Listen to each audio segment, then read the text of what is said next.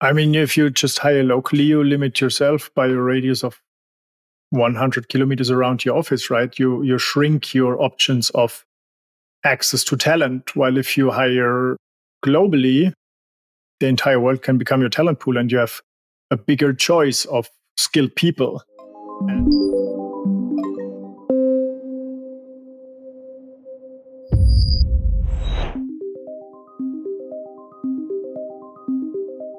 Hello out there and welcome to our weekly Ask the CEO Q&A session here at the Virtual Frontier.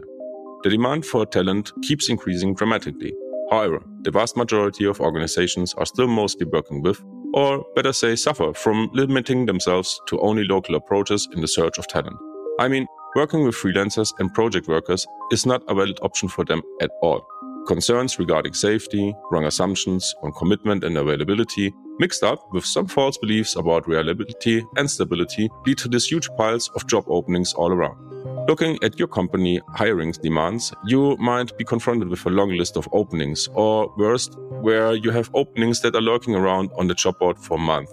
Let's be frank, those openings are not only open on your job site, they are also reflecting the gaps of knowledge present in your organizations. If you miss your hiring goals, you don't end up building all the things you need to build, or they move much slower and might lose relevance quickly. So today we are going to have another look at solutions how to hire freelancers with skills that you need so urgently. See you in just a flash on the other side.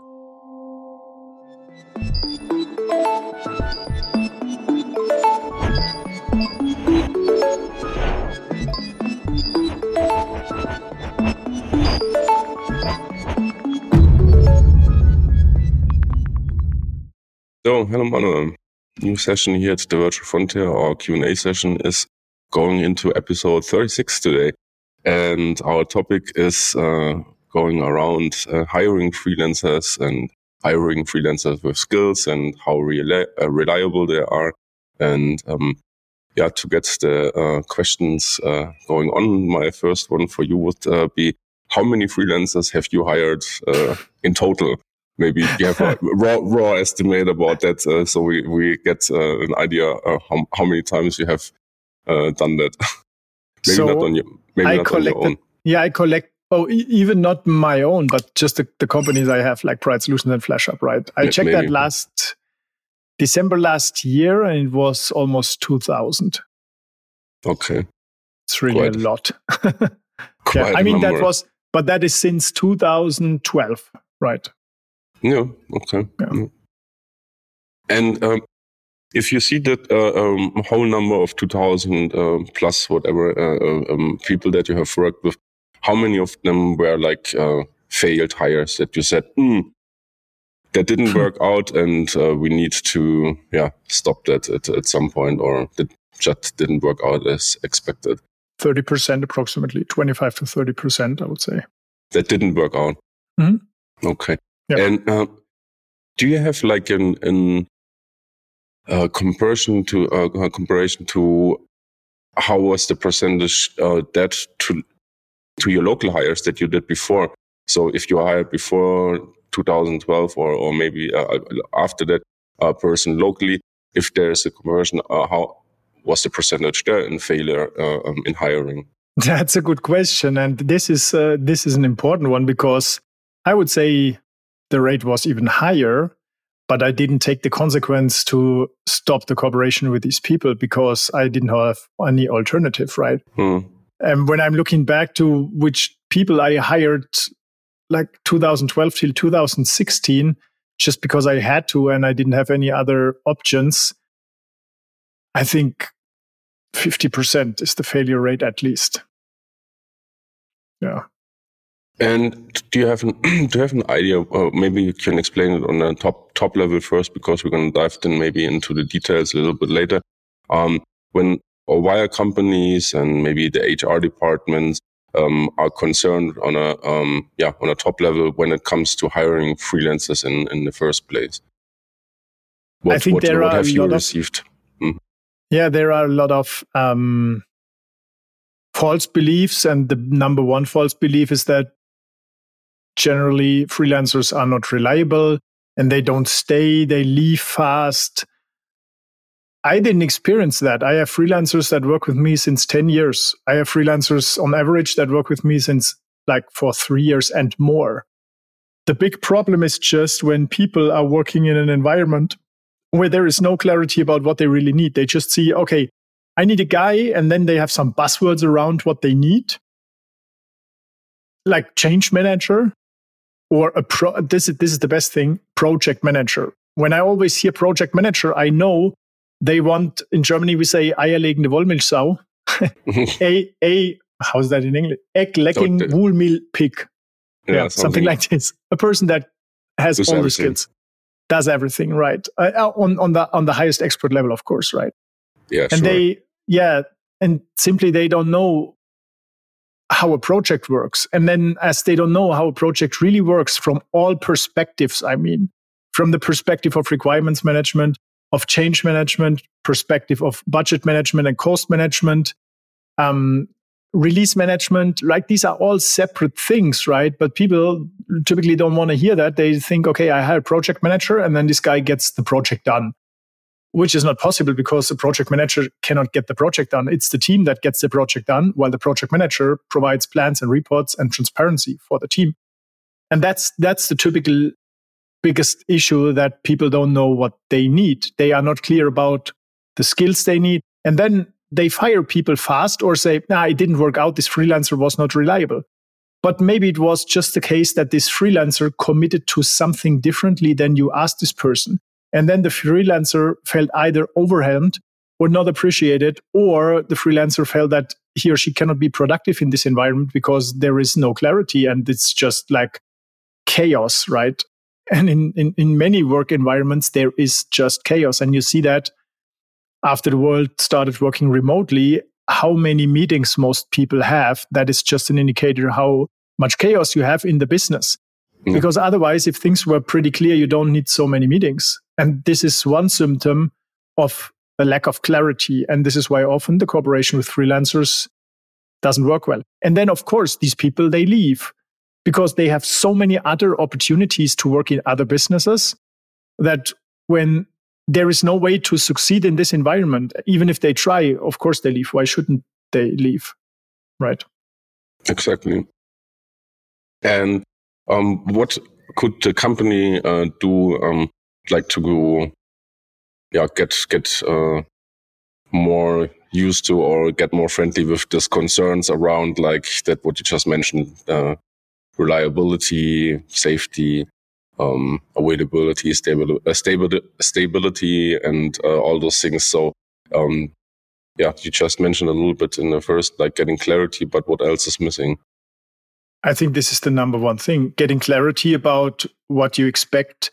And to understand and know what you expect, you need to know how the entire team works and what should be the result of the team, right?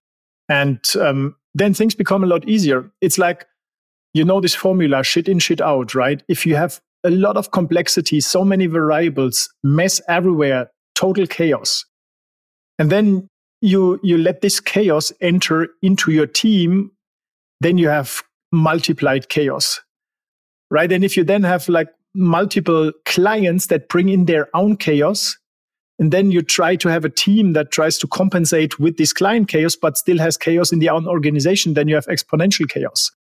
And that's a big problem. So reducing complexity from the input by clarifying what you really want as an output from your team.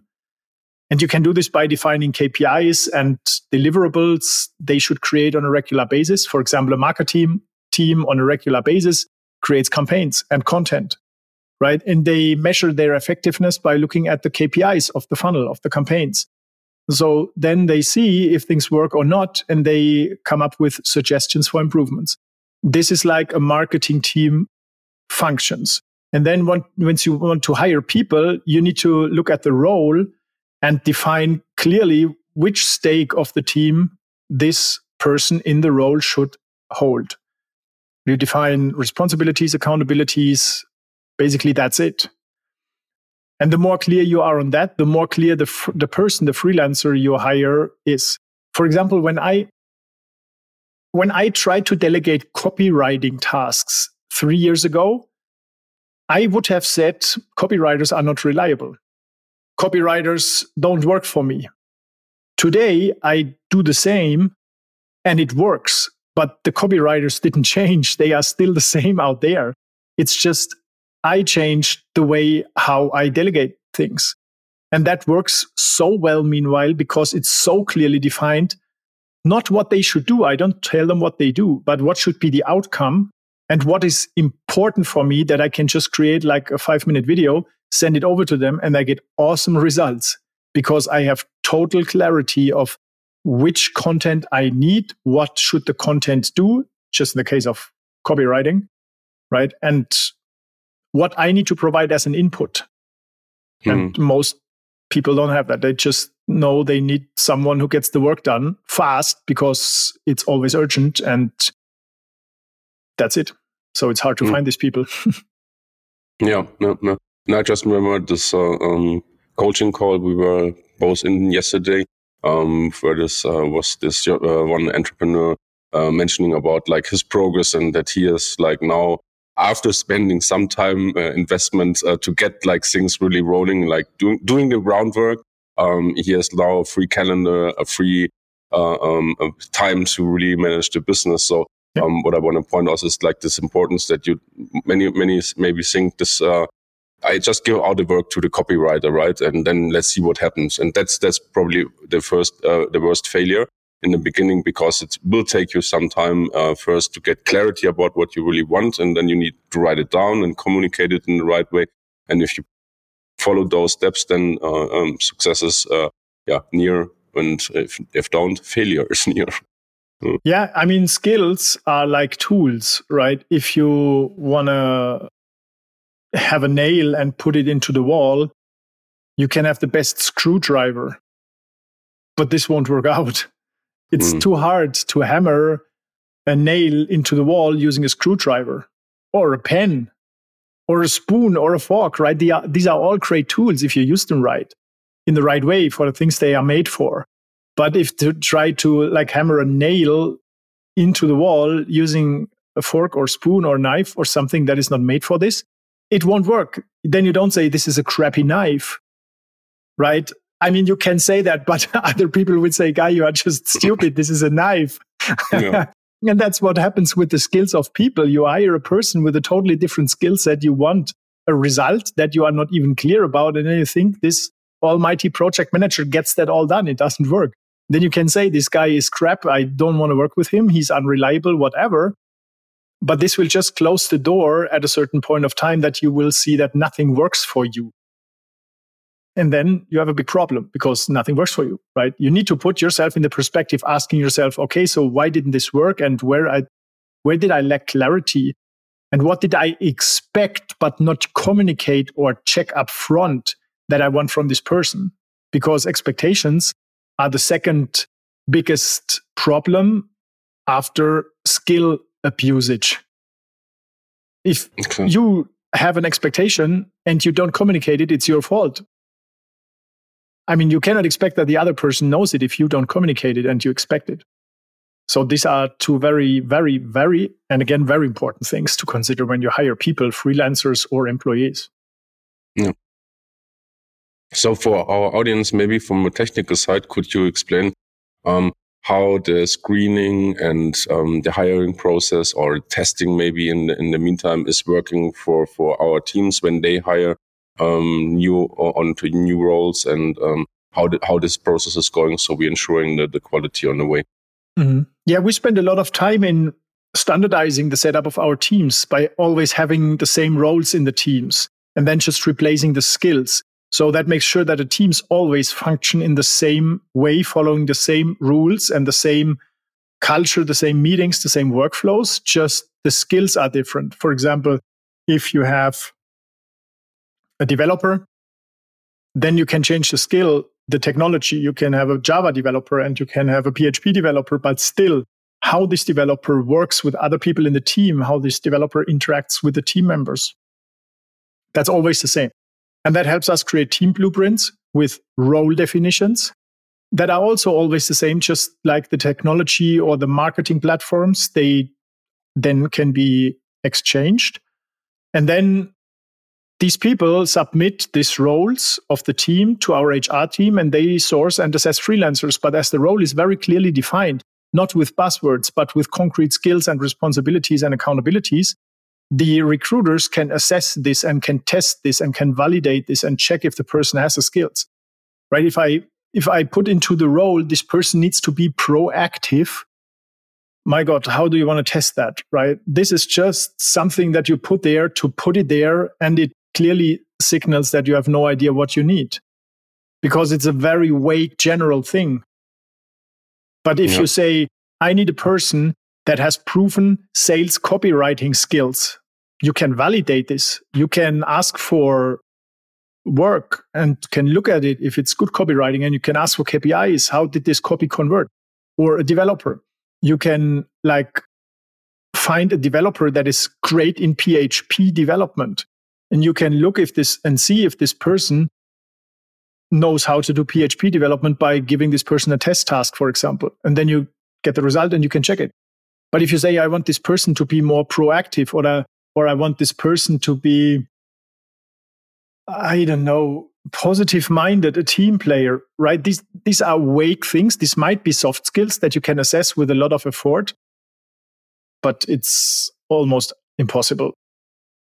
My favorite is Rockstar. Yeah. Yes. I mean, which job post do you see? If I read Rockstar, I just close every job description. This is like a red flag for me. You are a freelancer yourself. What are the biggest fails that you see in job posts where you just think, what do you want from me? Yeah, I think we had that before. Like there are like two extremes for me. What I see regular in job postings is, one is like the job description, like 2 pages long, describing like from top entry from the company to leaving the company. Like everything is laid out and but in the extreme. So this is the one thing, and then the other one is like just we need to hire a freelancer XY for role. Contact us, and then this is also like this is what I see. And some companies get it right, of course, right? They make this role description. They think about, okay, what role is this? What are the requirements? And not overspending in the job description. But this is like some of those extremes I see regularly. Mm-hmm. Yeah, cool. What do we do in case things are not working out as expected? You mentioned in the entrance the 30% maybe of failure, and where things haven't worked out as expected.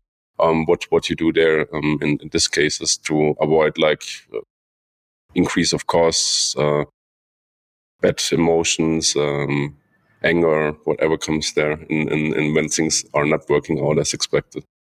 I think you definitely need to separate that emotions like anger, frustration, and what else comes up in you, and then not blame the other person, because in most cases, even if it didn't work out, I always realized that a person was trying with his or her best intention to get the job done, but obviously I wasn't able to understand upfront if this person is a fit or not. And I always put myself into the perspective of asking myself the question, what do I know now that I didn't know before? So then when I hire a person next time, I know one additional requirement I need to assess for. And this is really critical, and not have, when the person fails, whatever fails, like the person is not in time, the person doesn't deliver the quality, always try to talk to the person, find the root cause, and most importantly, give the person a second chance to improve. If the person, the biggest indicator that things don't work out is if a person says one thing and does something else, right? For example, a person says, okay, I will now be on time. When I accept the appointment in the calendar, I will be there.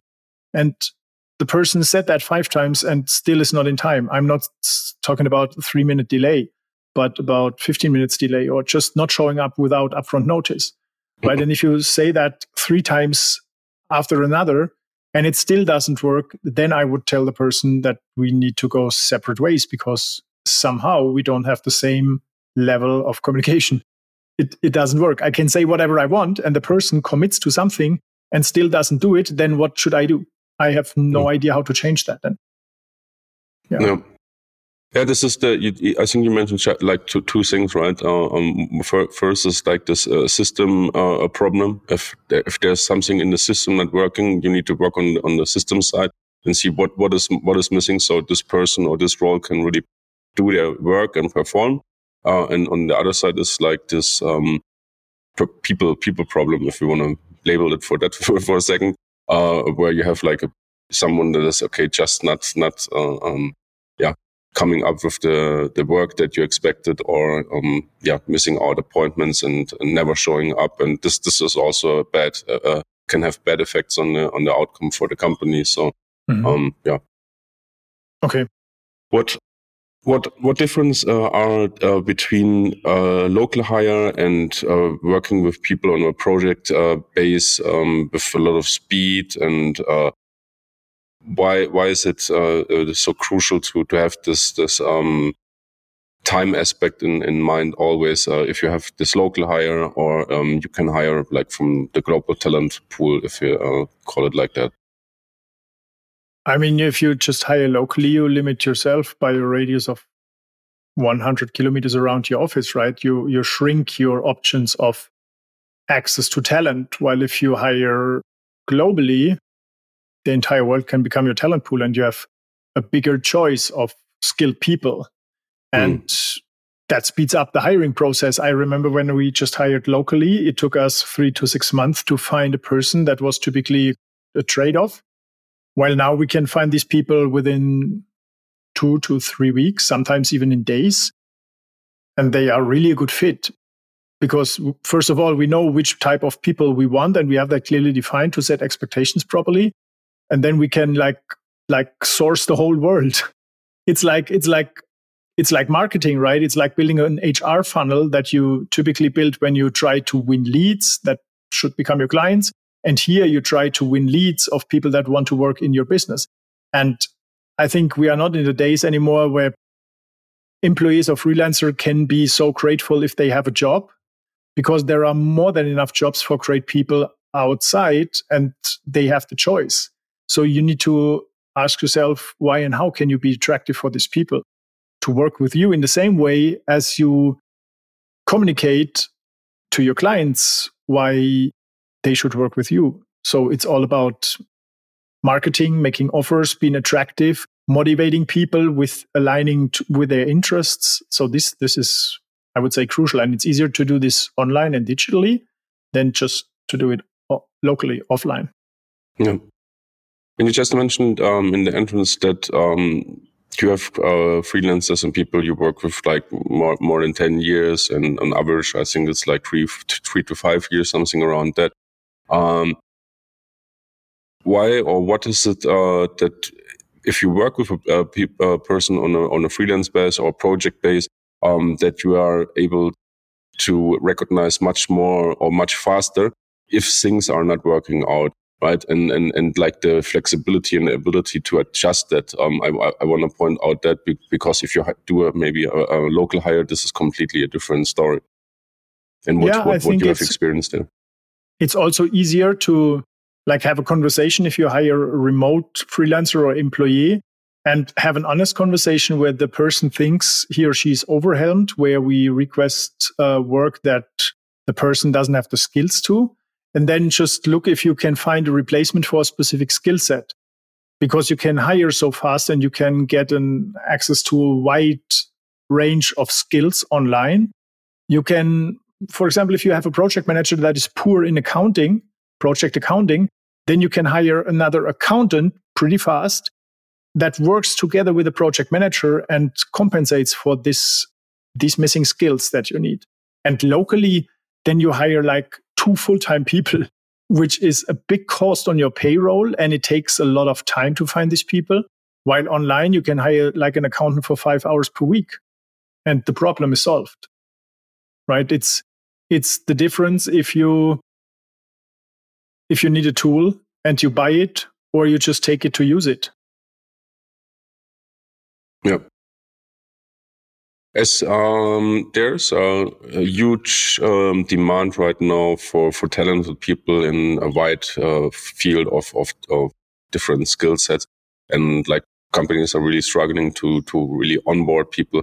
Why do you see it also like really as a crucial and important thing that we stay open-minded and look out for new opportunities and how to work with people and get like the work done? I think because, just sitting together with other managers and business owners and complaining that there is such a big staff shortage won't solve the problem, right? But this is what I see so often, that people since years complain about the same problems. Staff shortages everywhere, so hard to find people, so hard to keep people.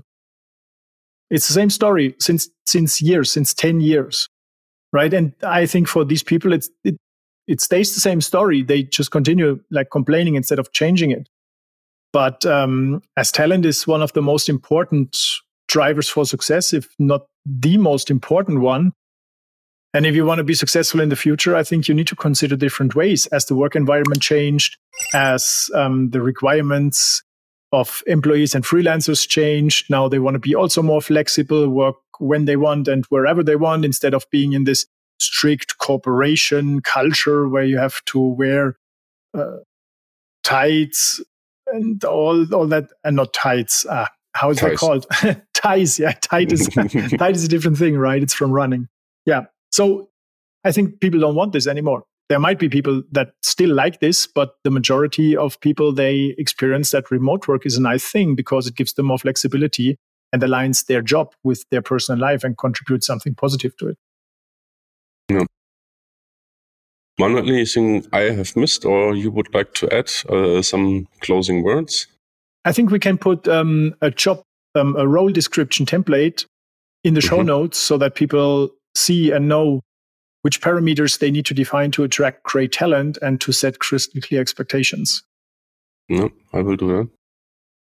And besides that, nothing else? Then happy scaling and see you next week on our next Q&A session, Manuel. All right, see you next week. Thank you. Bye-bye. Bye-bye. We hope you found the session helpful. Head back to our in-depth blog article on how to hire skilled freelancers in 10 steps. Did we miss something in this conversation? How can we do better so you get out more value of our content? Let us know in the comments and reviews how you handle the talent shortage in your organization. What holds you back to open up the talent search and make the globe to your talent pool? We love to read and respond to your comments. To round the session up and make sure you are not missing out on upcoming episodes, hit the subscribe button, give us a thumb up, and share the session around with your friends and colleagues so they can take advantage of this content too. Sign up for the free Business Builder training on flashup.io and learn more about how to scale with your business at any time, work with global top talents, and make work better. On behalf of the team here at The Virtual Frontier, I want to thank you for listening. And as always, remember, keep exploring those new frontiers.